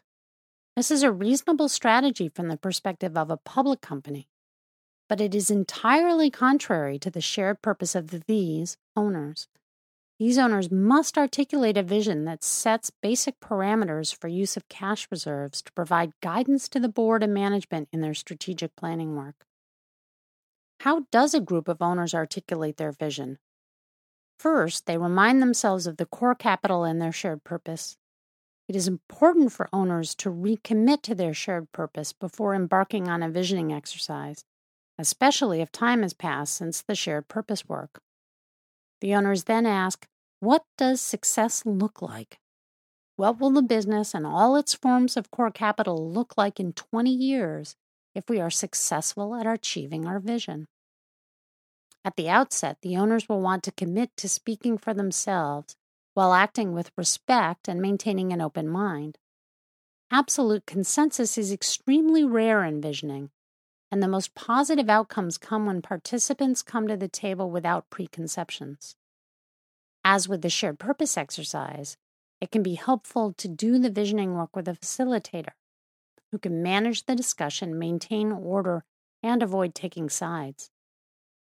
One member volunteers as scribe. Using a flip chart, the group sets up 3 separate pages, one for each of the types of core capital. Then, one by one, each member of the group offers up a vision of the future in 20 years for each type of capital: human, social, financial, and business. Go around the group in a set order, which reduces the risk that one member of the group will dominate the discussions.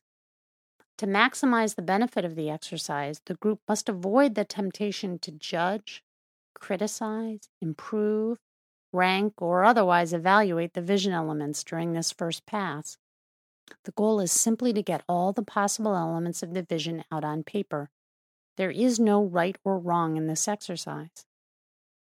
Each vision is stated as an outcome rather than a process. The owners may wish to set forth the vision in terms of the types of capital. For example, in 2037, financial capital, the business is financially stable with adequate financial reserves. Owners have built capital other than their shares. Human capital. Because the owners have set aside financial capital separate from the business, family members enjoy excellent educations and can depend on family resources in the event of emergency, which frees them to achieve their individual goals. G3 family members have opportunities to work in the business. Because the business is an excellent place to work, it enjoys very low rates of employee attrition. Enterprise capital. The business enjoys a reputation as a good citizen of the community. The business has expanded into new markets by harnessing employee know-how. An entrepreneur's fund, started up by the owners, provides seed capital and technical and startup assistance for business opportunities generated by family members. So next, the group steps back and looks at each of the core capital pages one by one. Is there a consensus around the vision in each area of core capital? Is the vision clear, or would it benefit from greater detail? Work to bring the vision to 3 or 4 points for each type of capital. Review the vision for each of the forms of core capital. Do they align? Give them a reality check. Can they be achieved simultaneously? Do they potentially conflict? For example, we have substantial capital reserves that enable us to weather ups and downs in the business cycle. And we have invested our free cash flow in startup opportunities. If so, is there an acceptable middle ground? Visioning requires a balance of dream, ambition, and before the process is finished, healthy skepticism. The ultimate test, does this vision further the shared purpose? Mission. Now that the owners have articulated their shared purpose and vision, the final element of getting organized is to lay out a plan. What do we have to do or become in order to achieve the vision? In essence, the mission is the plan that funnels vision and shared purpose into a high-level strategy to guide the business and ensure the successful deployment of the core capital. A mission exercise should be undertaken reasonably soon after the visioning exercise, while owners are energized by the vision. Once again, the group will want to begin by revisiting the shared purpose and remembering why they choose to continue as owners of this business and its core capital together. Next, they review the vision in detail for each of the forms of core capital. The work of this session centers on the question, what must we as owners do, and what must we coordinate with other groups to do to achieve the vision? How will we measure success? Is there a priority among the elements of the vision? The group should ask itself, what form of capital is the most important? Does this group put financial capital goals first? Enterprise capital goals first? Human capital goals first? What are the potential trade-offs? For example, if the group wants to invest in the human capital of the family by staking family members in their startups, where will that cash come from? Will it come from dividends? What implications would a policy favoring greater dividends have for the capital needs of the business and the expansion opportunities that it might generate? The next question is, what are the steps to achieve this element and who would undertake them? Working through the answer to this question helps owners see the interplay of the business and the core capital. Some of the steps can only be taken within the business, for example, expanding into new markets, while others can only be taken outside the business. For example, staking next-generation family members in new entrepreneurial ventures in entirely different industries. This exercise thus helps to clarify the future role of the business in the system. Again, the exercise isn't about the business alone. It's about how the activities and decisions regarding the business relate to the future of the human capital and enterprise capital, as well as the financial capital. This is not easy work. If there is no consensus on the vision for a particular type of core capital or the priorities for the core capital, it is important for the owners to ask, why not? Where do we differ in our vision? These areas of difference deserve open discussion. What is the scale of the difference? Is it a matter of differing priorities, which could be balanced through thoughtful discussion? Or do the different visions really point to a previously unrecognized misalignment around the shared purpose? The process is iterative. Sometimes, if the group is stuck on articulating the mission, it can be helpful to go back and ground the discussion in the shared purpose and vision to bring the group back to consensus. The goal of the mission exercise is to develop a list of steps that need to be undertaken over the next 2 to 5 years to achieve the vision in keeping with the shared purpose. The point is not to develop a strategic plan per se, but rather for the owners to recognize and articulate what needs to happen with respect to the core capital inside and outside the business to reach the 20-year vision. If the vision calls for creating new enterprise capital outside the business, For example, by creating an entrepreneur's fund to provide seed capital for startup investments launched by family members, and the business is the sole generator of the financial capital, then the strategic plan for the business will need to generate harvesting opportunities through either distributions or partial redemptions. At this point, readers might ask, aren't the owners doing strategic planning that is the responsibility of the board and management? The answer is no. The development of shared purpose, vision, and mission is the work that owners must do in order to define the boundaries of the strategic planning work of the board and management. Leaving the boundaries up to board and management is risky. Board and management may assume that the founder's vision continues uninterrupted. They may assume that the owners will measure performance purely by financial metrics. They may substitute their own vision or the vision of a public company in the same industry. For example, some board members may assume that owners would want fast growth or a perfectly level dividend or being listed in the Forbes 100. In any event, it is highly unlikely that a board will arrive at a strategy that meets the shared purpose and achieves the vision if they don't have input from the owners on what their shared purpose and vision happen to be. Only if the owners do the work of articulating the vision will the board know what to work with management to aim for. Owen Family, January 29, 2012. Christopher Owen. As I mentioned earlier, I haven't been enthusiastic about these meetings. Ownership seems like a lot of work, and it involves a lot of time I don't think I'm going to have, given my responsibilities at the university and my new business. But then again, Mike, Martha, and Amanda are my siblings, and Owen Products has been very important to my family. And leaving all the work to Mike and expecting big dividends doesn't seem fair either.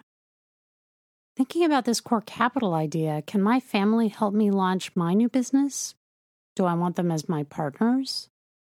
Maybe I should sell my Owen Products shares instead so that I have financial capital to invest in my business?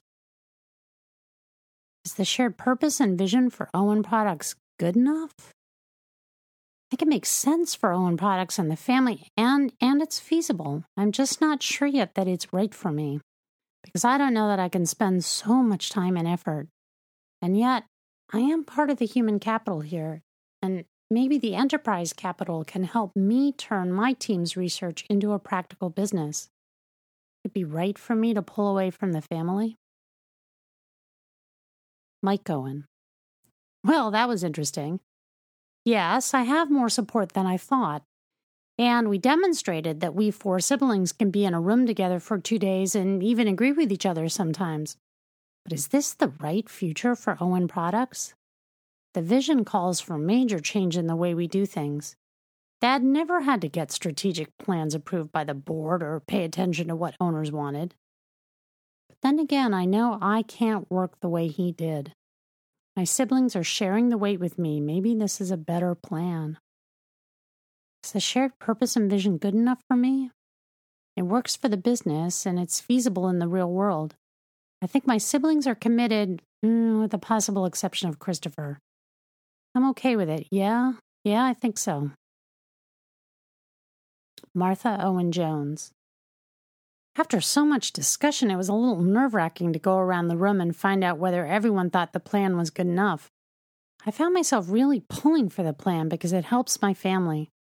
Ryan will actually get a real role in the business, I think, and Jameson should have an opportunity inside the business if he still wants it when he graduates, or as an owner. I'm wondering whether it's time to make Ryan an owner, but since he's not bloodline, that may be more than my family can cope with. I like being part of the business and having a role in making major decisions as an owner. I don't feel like I'm riding in the passenger seat with a blindfold anymore.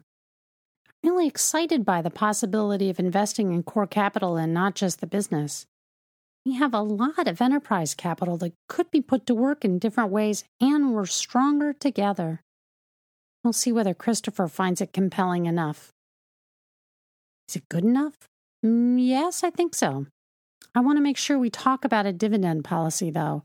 It doesn't make sense that Mike makes a good salary, but the owners don't get dividends. Amanda Owen Cooper.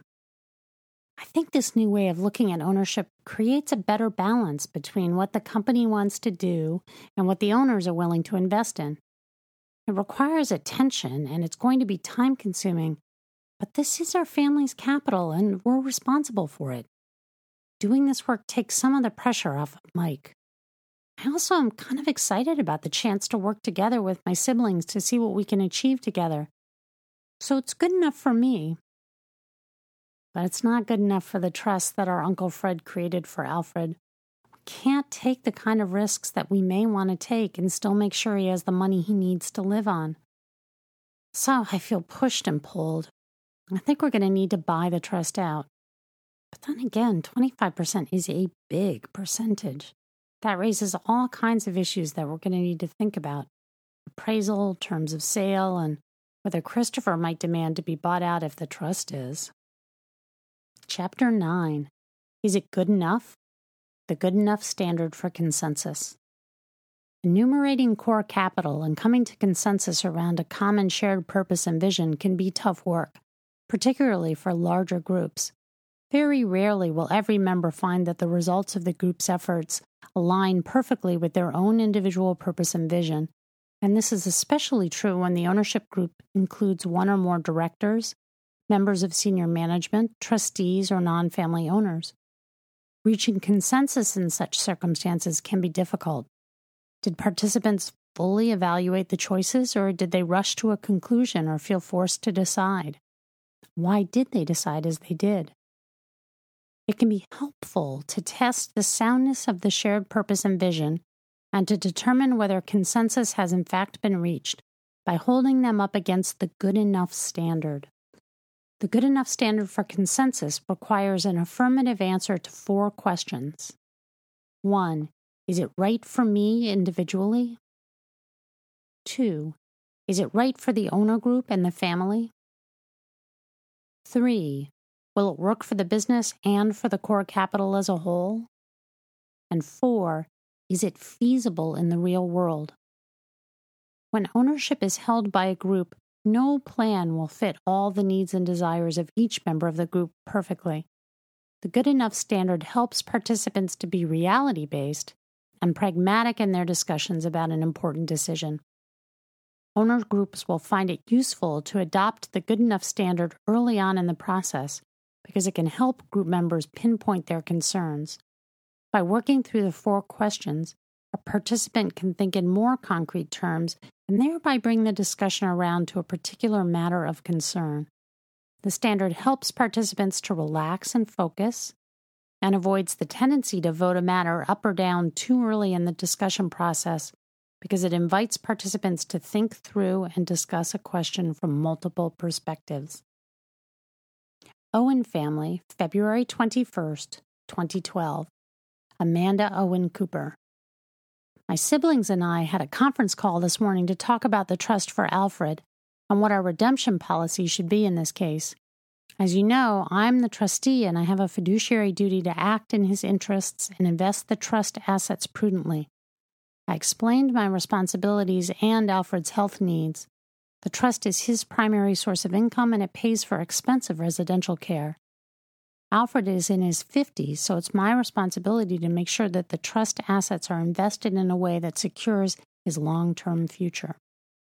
My siblings agreed that dividends might not be sufficient to fund those needs, and that it would be better for the trust assets to be invested in liquid securities that could be sold as necessary. To make sure we understood the implications, we talked for a while about how a redemption might work. We would need to get an appraisal for the shares to figure out how much they are worth. Cash is tight at Owen Products right now because of some capital investment being made in the Western facility that Dad planned a couple of years ago. This reminded us that the planning cycle for the business is very long, and our vision will take quite a while to work its way through the cycle. Mike noted that cash on hand is not enough to fund the redemption. The redemption could be funded with bank debt. Rates are reasonable right now. Alternatively, the business could pay cash for part of the shares and provide a promissory note secured by some of the assets of the business. We recognize that this is a matter for board approval. We will recommend the redemption, but it is the board's responsibility to approve the redemption and to determine the mechanics.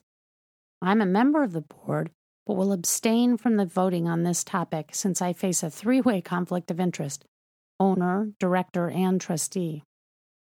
So if I think about it, what we are doing is pulling financial capital from the business in order to further our shared purpose for the core capital. We all feel this is the right thing to do given family needs, even if it isn't optimal from a business perspective. We also asked Christopher whether he had decided whether our vision is good enough for him. Would he be pursuing redemption of his shares as well? I was worried. If he wanted to redeem along with Alfred's trust, we would have a major financial challenge that could cripple the company. Somewhat to our surprise, he said he had thought about it for a long while, that he wanted to remain an owner, and that he would do his best to uphold his responsibilities. Chapter 10: Alternatives to Engaged Ownership. Those who become engaged owners focus on recognizing, growing, and sustaining the core capital in all its forms that their ownership represents. Engaged owners who recognize that there is more at stake than money and bring interest, understanding, ability, and long-sightedness and broad-sightedness to their role increase the odds that the family's human capital and enterprise capital, as well as its financial capital, will be deployed thoughtfully to achieve their shared purpose and vision. Not all owners will want to be engaged owners for all sorts of reasons. Lack of desire or ability on the part of an owner isn't failure. Rather, it is a reality that the ownership group will need to face. An owner may be too busy and unable to turn away from other obligations to devote the time, commitment, and energy required to be an engaged owner of a business. An owner may be angry or estranged from other owners and unable to set aside deep-seated personal feelings, animosity, jealousy, dislike, or frustration. One owner's system of values and principles may be so different from another's that they will never be able to work together to articulate the owner's shared purpose and vision for the future. An owner may simply not be interested, or an owner may be deeply interested, but due to illness, age, or incapacity, unable to take part in the process of ownership decision-making that engaged ownership requires. What then? If the majority of the group is willing, interested, and able to take on the work of engagement, then there are two options that would enable the group to move forward: exit or delegation. Exit. When there is an owner who cannot or does not want to join in the work and whose interests do not align with the shared purpose and vision, the best option may be an exit through either cross-purchase, where one or more of the other owners buy out the exiting owner, or redemption, where the business purchases the exiting owner's shares. The process for exit often is laid out in the corporate documents, in particular the shareholders' agreement or buy-sell agreement. Engaged owners will want to avoid the natural instinct to minimize the exit price paid for the shares. Discounts, whether for minority interest or lack of marketability, should be transparent, fully explained, and applied consistently over similar transactions. The cost in human capital of an aggrieved and angry former shareholder will be much greater over the long term than the savings in financial capital. It is important for controlling owners who intend to transfer their shares to a group to assess whether the group is in fact interested in becoming owners and capable of engagement. Transferring ownership to any individual who cannot or will not participate in group decision-making, or to a group that has never been able to see eye to eye, sets the group up for failure and can potentially put the business and the core capital at risk. This points out the value of opening up the conversation among generations well before any estate planning takes place. No matter how loving the controlling owner's intention, if the recipients of the shares have no interest in working together as owners and no preparation, the plan is likely to sow discord. Delegation. Another option is for the owner who is unable or unwilling to undertake the work of engagement to delegate the task of engaged decision-making to another individual, generally by granting a proxy. This mechanism is particularly effective when the unwillingness or inability is due to some circumstance that is temporary. The owner may be too young, suffering from an illness, or unable to focus on ownership matters due to a major life event such as a divorce, childbirth, or caring for an ill or injured family member. The delegation, the granting of the proxy, should be for a set period, which could be extended if necessary, and the proxy holder will need to shoulder the task of keeping the non-participating member reasonably informed of the work of the owners and the decisions they are facing. Otherwise, the owner whose decision-making has been delegated may find it overwhelmingly difficult to catch up when his circumstances change and he wants to become engaged. Other options. If more than one member of the group is unwilling to take on the work of developing consensus around shared purpose and vision, or the work itself generates disagreement that the group feels is insurmountable, then they will need to consider a different set of options. Being part of a group that cannot find a common identity is uncomfortable and potentially explosive, particularly when the business has been part of the family's universe for generations. The goal in such a situation is to choose an option that is most likely to preserve the members' relationships as a family while also sustaining the core capital. When there is no common shared purpose or vision, the risk of losing core capital is real. The job of the owners in such a circumstance is to reorganize ownership and decision-making in some way that can be sustainable over time. Pruning the tree. If there is a subset of the group that wants to go forward as engaged owners while another group wishes to exit, then the group as a whole will want to weigh the cost and benefit of a larger exit. Pruning the tree, engineering a multi-party redemption or cross-purchase that will concentrate ownership in fewer hands, is a common strategy when an owner-manager wants to take the business in a direction that doesn't suit the shared purpose or vision of the rest of the owners. The challenge for the owner-manager who will remain an owner as others exit is to recognize and value what is at stake for those who are selling their shares. The transaction will be challenging from a purely financial perspective. Is the selling price fair? And are the terms acceptable for both parties and feasible for the business over the long term? It will also be challenging from a core capital perspective. Will human capital in the form of family relationships and reputation be harmed? Will selling shareholders have any expectation of future participation in non-financial core capital? For example, will their children be welcomed if they apply to work in the business in the future? Will the business continue to support the same charitable activities that the family as a whole has championed in the past? Selling shares that represent a family legacy can raise strong emotions, and coming to agreement around the terms of such a deal may be time-consuming and even seem irrational at times. Those who opt to remain as owners will be most successful if they appreciate and respect that those who are selling are coping with issues that go far beyond the finances of the deal. At the same time, the challenge for the owners who wish to exit is to recognize and value the task that the owners who stay on will face as they continue forward with the business. A redemption or buyout removes human capital as well as financial capital from the business and may impair some of the enterprise capital as well. The exiting owners will have very different interests and concerns, and often will cease to be sounding boards and ready supporters.